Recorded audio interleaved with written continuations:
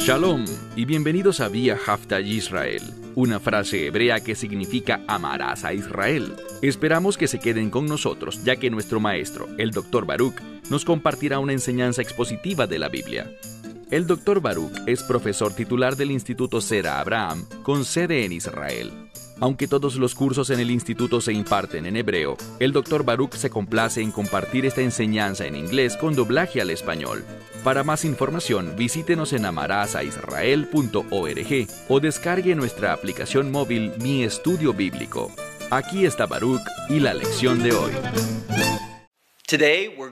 Hoy iniciaremos un capítulo muy importante, el capítulo 36, y Dios mediante, concluiremos este capítulo. Es un pasaje significativo porque pone punto final a toda una sección del libro de Génesis. Vamos a concluir una sección e iniciar una nueva la próxima semana con Génesis 37. El capítulo 37 inicia con la historia de José. Su historia y el relato de su vida continúa hasta el final del libro de Génesis con el capítulo 50. Vemos que José sienta un fundamento. Él, como lo afirman eruditos tanto judíos como cristianos, es una especie de símbolo, una tipología, para entender al Mesías. Él es una figura salvadora para el pueblo judío. Entonces, esto tiene grandes implicaciones en nuestro estudio del Mesías y de lo que ocurre no solo en el pasado, sino que veremos que la vida de José nos muestra aspectos importantes de lo que sucederá a futuro, especialmente en los últimos capítulos del libro de Génesis, cuando Jacob bendiga a sus hijos. Todo esto es muy importante, pero antes de llegar allí, debemos resumir algo, y me refiero a que hay dos personas que emergerán de este origen. Génesis es un libro de orígenes, y vemos el origen del pueblo de Dios, Benei Jacob, los hijos de Jacob, y el origen de aquellos que serán destruidos. ¿Y a qué pueblo me refiero? Bien, los llamamos proféticamente Edom. Edom es una nación que siempre está en contra de los propósitos, planes y la verdad profética de las Escrituras. Y su figura estelar, su patriarca, su líder, era Esaú. Esaú, como vimos anteriormente en nuestro estudio de Génesis, en Génesis 25, él despreció su primogenitura. ¿Qué significa eso? Él odió, él despreció su herencia, y esa herencia era una herencia de pacto, que traería bendición para todo el mundo. Potencialmente, eso es lo que Dios desea, bendecir al mundo entero. Esaú no estaba interesado en eso, y con la medida que midas serás medido.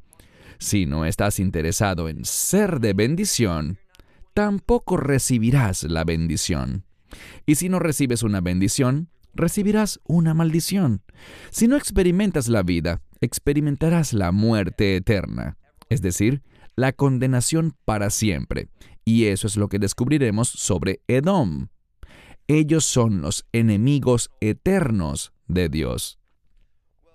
En el capítulo 36 nos toparemos con una genealogía, o mejor dicho, como el término hebreo todot está en plural, veremos las genealogías de la familia de Esaú. Y descubriremos que hay información. Las genealogías con frecuencia contienen más que simplemente quién fue el padre de quién o quién dio a luz a quién cuando se mencionan mujeres. Y hay muchas mujeres mencionadas en esta genealogía. Descubriremos que hay información sobre el carácter de Esaú, sus motivaciones y sus acciones. Iniciemos. Vayan conmigo a Génesis capítulo 36, comenzando por el versículo 1, dice: Y estas son las genealogías de Esaú. Él es Edom. Esta expresión, Hu Edom, se repetirá a sí misma 9 veces. Eso es significativo, pues, ¿por qué se nos dice la misma cosa una y otra vez, 9 veces? Con el fin de enfatizar que estos individuos son el linaje de los enemigos de Dios. Y veremos las razones de esto dentro de unos minutos. De nuevo, verso 1. Estas son las genealogías de Esaú. Este es Edom. Verso 2. Y Esaú tomó esposas de los hijos de Canaán. Y allí está. Eso estuvo en contra de lo que Isaac y Rebeca le dijeron a sus hijos. Por esto fue que Jacob partió rumbo a Harán, con el fin de no casarse con ninguna mujer cananea. Pero esto no fue lo que hizo el rebelde y desobediente de Esaú. Esaú, como sabemos, fue un hombre maligno, un hombre perverso. Él era un individuo que desobedeció y tomó esposas del mismísimo pueblo del que Dios le había prohibido tomar esposa. ¿Y cómo se lo dijo Dios? Por medio de sus padres. Él fue desobediente, no honró a sus padres, y esto expresa una deshonra contra Dios. Entonces, tomó esposas de las mujeres de Canaán. ¿Qué mujeres? Adá, la hija de Elón, el eteo. Los eteos, de acuerdo con la tradición, eran de los más fuertes de los cananeos. Entonces él no basó sus decisiones en la revelación de Dios ni en su instrucción, sino que, en cambio, las basó en la carne. Él miraba las cosas desde su punto de vista y actuaba, pero debo decirles que esa es una metodología muy peligrosa. Actuar basado en cómo ves las cosas siempre te conducirá a la derrota, y Edom será un pueblo derrotado. Avancemos. Dice, segunda parte del verso 2. Y Aholibama, la hija de Aná, hijo de Zibeón, el heveo. Entonces no fue algo de una sola vez, sino que se repitió. Él consistentemente desobedecía a Dios, tomando decisiones basado en su carne. Ahora tenemos a otra mujer, Basemat, hija de Ismael. Y de nuevo, Ismael no era parte del plan de pacto de Dios, no era del linaje del Señor, pero Esaú se va justo detrás de él. Entonces se casa y dice que él tomó a Basemat, hija de Ismael, la hermana de Nebaiot. Encontramos aquí que Esaú está tomando decisiones basado en su carne, sin respeto alguno por las instrucciones de Dios. Verso 4. Y Adá dio a luz a Esaú, es decir, ella le dio a luz a su esposo Esaú. ¿A quién le dio a luz? A Elifaz. Y Basemat dio a luz a Reuel. Y todo esto nos relata el nacimiento de líderes dentro de este pueblo. Esaú, y es vital que veas esto, es algo que se volverá muy claro dentro de unos minutos. Esaú está formando su propio pueblo. Veremos en minutos que él está constituyendo su propia nación, así que él no está debajo de Jacob, el elegido de Dios. Él no forma parte, ni se somete, ni quiere unirse al plan de Dios, sino que está construyendo un pueblo por su propia cuenta, un pueblo que se opone a Dios. Continuemos, verso 4 de nuevo.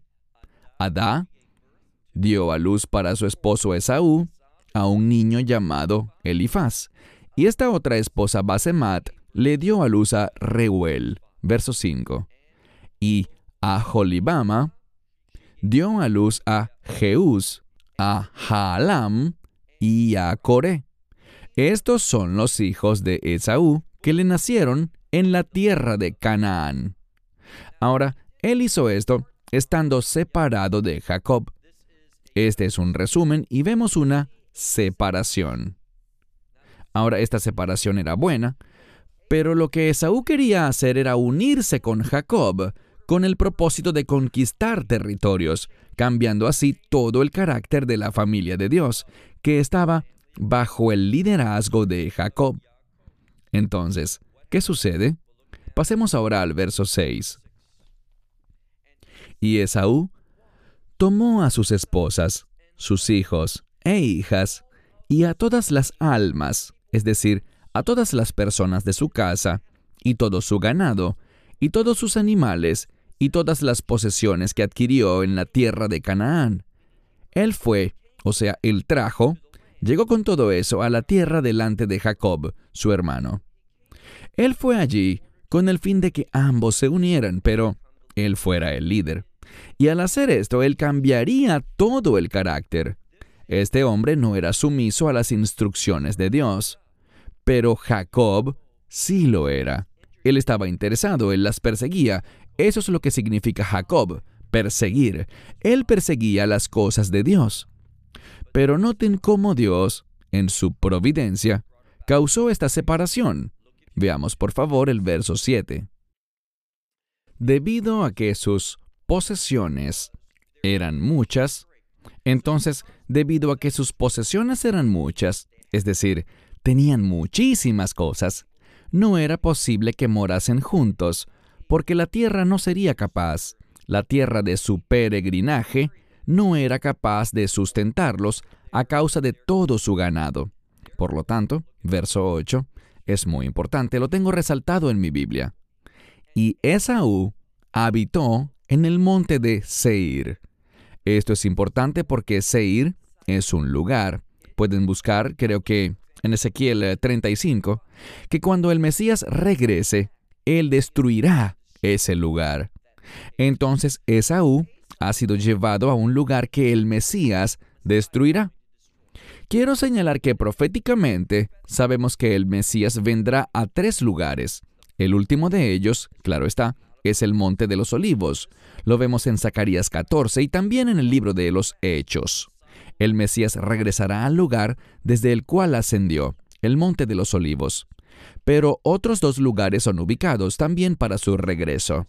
Entonces, en adición a su venida al Monte de los Olivos al final, Él descenderá sobre Armagedón, eso es, Har Megiddo, para destruir a ese gran ejército que viene a Jerusalén para la guerra. Creo que ese es el segundo lugar. Y el tercero, como dije, es el Monte de los Olivos, pero el primero es del que estamos hablando ahora, Har Zair o el Monte de Seir. A pesar de que la Escritura no es dogmática al señalar cuál viene primero y cuál segundo, sabemos que el tercero es el Monte de los Olivos. Es razonable cronológicamente que venga primero a Seir para destruir este monte de Edom. Allí es hacia donde Edom se dirige. Mira de nuevo el verso 8. Y Esaú habitó en el monte de Seir. Esaú, quien es Edom, esa expresión, Esaú, quien es Edom, busca decirnos que él va rumbo a la destrucción. Verso 9. Y estas son las genealogías de Esaú, padre de Edom. Esta es la tercera vez, y ya quedó claro que Esaú y Edom son esencialmente lo mismo. De nuevo, estas son las genealogías de Esaú, padre de Edom, en el monte Seir. Ahora se fue de Canaán para ubicarse en el monte Seir y su familia se ha incrementado. Estos son los nombres de los hijos de Esaú. Ellos son Elifaz, hijo de Adá, esposa de Esaú, Reuel, hijo de Basemat, esposa de Esaú. Verso 11. Y los hijos de Elifaz fueron Temán, Omar, Zefo, Gatam y Cenaz, estos 5 hijos. Verso 12. Y Timná fue concubina de Elifaz, hijo de Esaú, y ella le dio a luz a Elifaz a Amalec. Subrayen a este Amalec. Amalec y los amalecitas también representan a enemigos de los hijos de Israel. Recordarán, por ejemplo, en el libro de Éxodo 17, a los hijos de Israel saliendo de Egipto, tras ser redimidos por la sangre del Cordero, de camino a la tierra prometida, habiendo atravesado el Mar Rojo, y marchando en victoria gracias al poder sobrenatural de Dios. Entonces, haber pasado el Mar Rojo junto a la derrota del faraón en aquel lugar es una proclamación de que Dios está con ellos. ¿Y quién los ataca inmediatamente después? Los amalecitas. Ellos atacaron a los débiles, a los enfermos, a los cansados. Ellos sabían que no podrían derrotar a los hijos de Israel porque Dios estaba con ellos, pero a pesar de todo quisieron causarles sufrimiento. Así es Amalec. Y por cierto, Amán, el perverso Amán del libro de Esther, desciende del mismo linaje. Versículo 12 al final. Estos son los hijos de Adá, mujer de Esaú. Verso 13. Y estos son los hijos de Reuel, Nahat, Zerach, Samá y Misá. Estos fueron los hijos de Basemat, esposa de Esaú. Bien, este es un resumen, y ahora avanzamos al verso 14.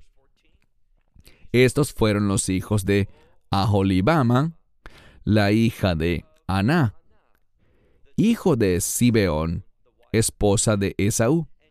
Ella le dio a luz a Esaú una vez más, indicando que Esaú era el padre. Ella le dio a luz a él a un sujeto llamado Jeús, y también a Jaalam y a Coré. Verso 15. Estos eran, y tenemos un término importante. Quiero que se aprendan esta palabra en hebreo, pues la estaremos usando abundantemente. Es la palabra aluf, que en hebreo moderno es el término para un campeón. También se usa para un general de alto rango en el ejército israelí, y habla en este caso de un patriarca, de un líder, un jefe, un capitán en su familia. Entonces, aluf es un líder en su familia. Mire de nuevo el texto, verso 15. Estos fueron los alufei, es decir, los capitanes, los líderes, los generales o los patriarcas de los hijos de Esaú, hijos de Elifaz, primogénito de Esaú. ¿Y quiénes eran estos líderes? Aluf Temán, Aluf Omar, Aluf Sefo, Aluf Cenaz, Aluf Coré, Aluf Gaftam, Aluf Amalek. Estos fueron los capitanes de Elifaz en la tierra de Edom. Ahora vemos algo. Anteriormente hablamos de la tierra de Seir, ese monte, y ahora esto está convirtiéndose, como dice aquí, en Erz Edom. Él ha fundado su propio territorio. Esta es la tierra de Edom, y él puede quedarse allí, pero él no quiere hacer eso. Ya vimos que en los últimos días, Edom, con todas las naciones del mundo, atacarán la tierra de Israel, mas ellos serán derrotados. ¿Por quién? Por el Mesías. Él será quien derrote a Edom, pero ahora vemos cómo él se está estableciendo, no como parte del propósito de pacto de Dios, sino en oposición a él.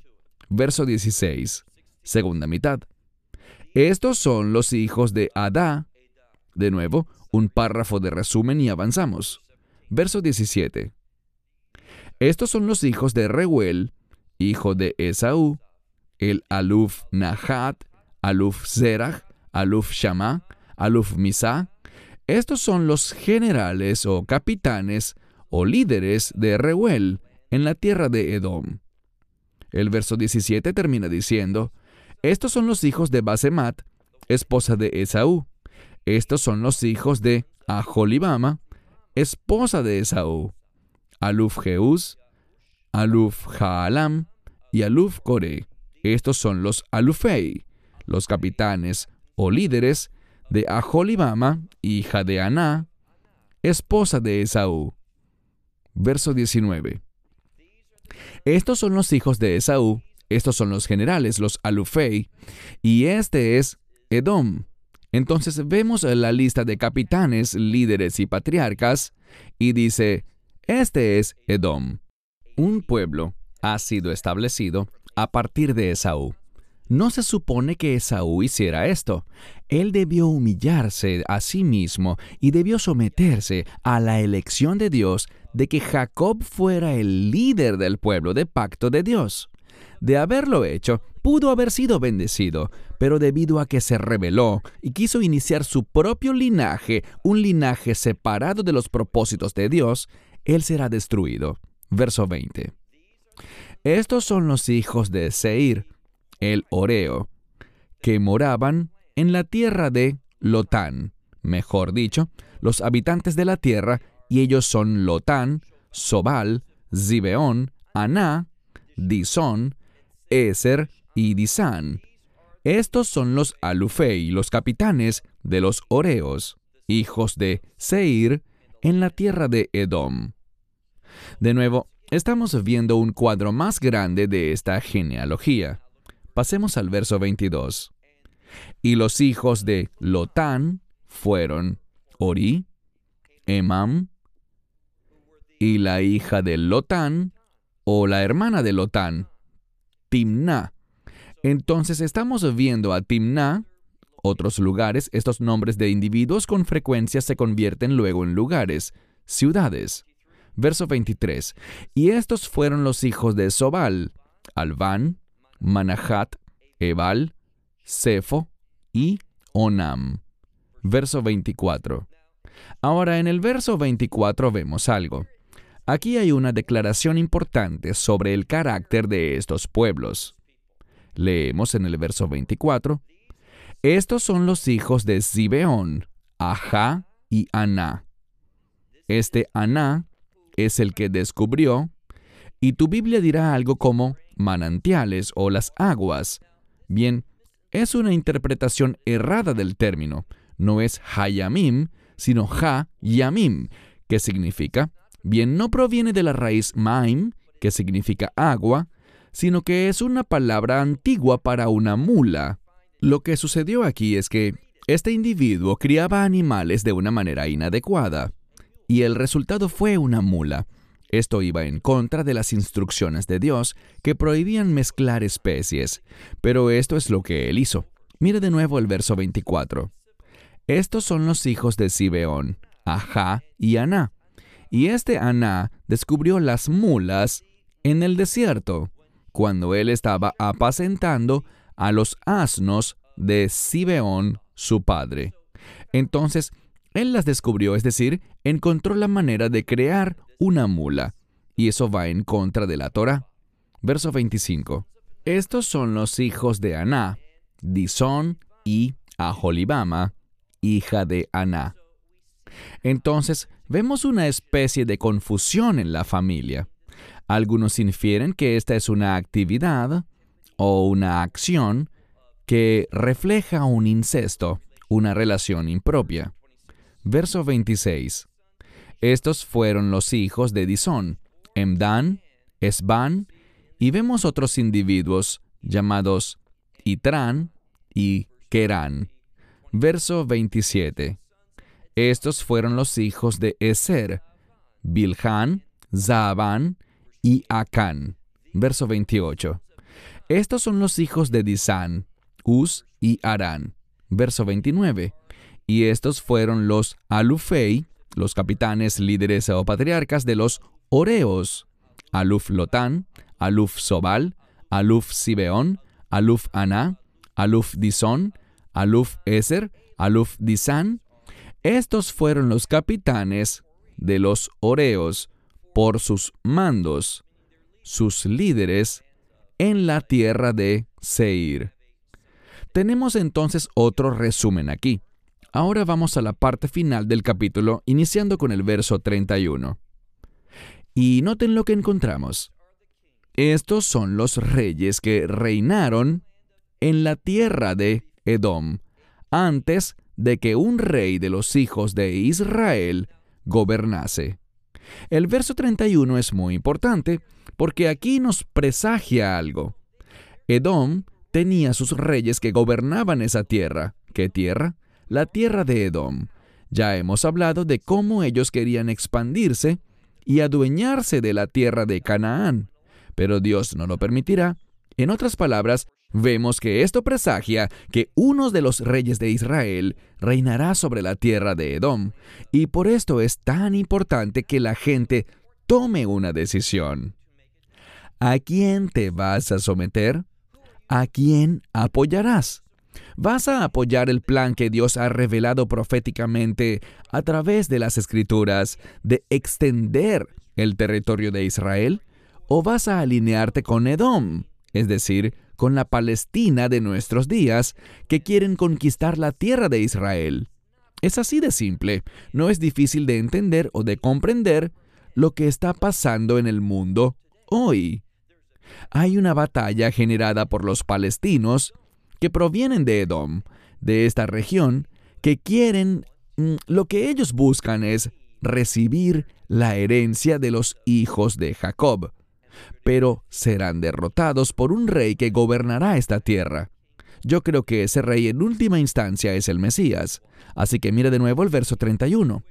Estos son los reyes que gobernaron la tierra de Edom antes de que un rey gobernase sobre los hijos de Israel. Verso 32.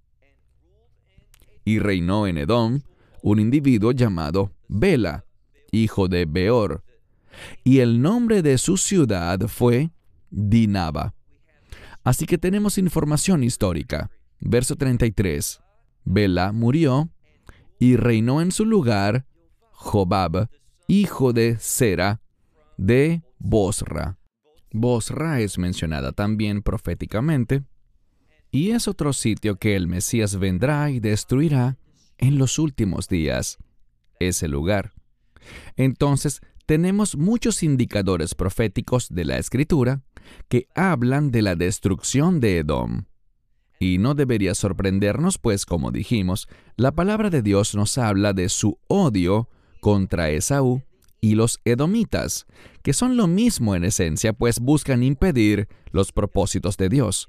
Se levantan en contra de lo que Dios proféticamente ha prometido. Verso 34. Jobab murió y reinó en su lugar Husam en la tierra de Temán. Este es el país conocido como Yemen en la actualidad.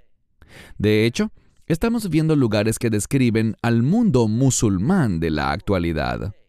No entraré en detalle, pero cuando vemos estos lugares y nombres, esto es lo que se nos está revelando, las áreas que rodean a la tierra de Israel. Y sabemos por el Salmo 83 que esos lugares serán los que ocupará el enemigo. Así que estos gobernantes son futuros enemigos de los hijos de Israel, los países sobre los que ellos gobiernan. Verso 35. Y Husam murió y reinó en su lugar Hadad, hijo de Bedad. Y él derrotó a Madián en el campo de Moab. Y el nombre de su ciudad fue Avit. Y murió Hadad y reinó en su lugar Samla de Mash-Reká. Verso 37. Y Samla murió y reinó en su lugar Saúl de Rehobot Ja-Nahar. Verso 38. Y Saúl murió y reinó en su lugar Baal-Hanán, hijo de Acbor. Y Baal-Hanán, hijo de Acbor, murió y reinó en su lugar Hadar, y el nombre de su ciudad fue Paú, y el nombre de su esposa fue Mejetabel, hija de Matred, hija de Mezaab. Verso 40. Estos son los nombres de los Alufei Esav, los capitanes, patriarcas o jefes de Esaú, de acuerdo con sus familias, de acuerdo con sus lugares y sus nombres. Aluf Timna, Aluf Alba, Aluf Getet, Aluf Aholibama, Aluf Elá, Aluf Pinón, Aluf Cenaz, Aluf Mibsar, Aluf Magdiel y Aluf Hiram. Estos fueron los capitanes, los líderes, los patriarcas de Edom, de acuerdo con sus moradas en la tierra de su... Y utiliza la palabra de su propiedad, y todo era de Esaú. quien es el padre de Edom. Una vez más tenemos una genealogía muy precisa de individuos, y estos individuos con frecuencia se convirtieron en ciudades en sí mismos. Gobernaron sus tierras y se hicieron poderosos. Lo que esto nos dice es que se extendieron grandemente. Fueron gente muy fuerte, pero al final, como vimos en el verso 31, hay un rey que viene que gobernará sobre ellos. Y proféticamente, ese es el Rey de Reyes y Señor de Señores, el Mesías. Por esto es tan importante que decidamos a qué grupo de personas vamos a apoyar. ¿De qué lado queremos estar? ¿De los hijos de Israel, que están con el Mesías, que serán victoriosos? ¿O vamos a creer una mentira, tomar decisiones basadas en cómo lo vemos con nuestros ojos, intentando entorpecer, junto a los que conforman Edom, a ese enemigo eterno de Dios? Nos uniremos a ellos y apoyaremos que la tierra de Israel, la tierra prometida, les sea entregada. Todo se resume a esa simple verdad. Cierro con esto y quiero compartir mi emoción por lo que iniciaremos la semana que viene, cuando comencemos Génesis 37, estudiando la vida de José. Y a pesar de que él atravesó momentos muy duros, recuerden este verso clave que veremos una y otra vez durante las siguientes semanas. Pero Dios estaba con él. Todo se resume a eso. ¿Quieres estar con Dios o quieres quedarte solo durante el juicio de Dios, por aliarte con los enemigos de los propósitos y planes de Dios? Hasta la semana que viene, que Dios les bendiga ricamente. Shalom desde Israel. Shalom from Israel. Esperamos que te hayas edificado con el mensaje de hoy y lo compartas con otros. Te invitamos a seguir nuestros estudios cada semana por este canal y por el portal de YouTube de Amarás a Israel. También puedes descargar nuestra aplicación móvil gratuita, Mi Estudio Bíblico. Finalmente, para obtener más información sobre nosotros, visita nuestra web amarasaisrael.org, donde encontrarás otras conferencias de Baruch en audio, video y texto. Hasta el próximo programa. Que el Señor te bendiga en Yeshua HaMashiach, Jesús el Mesías, mientras caminas con Él. Shalom desde Israel.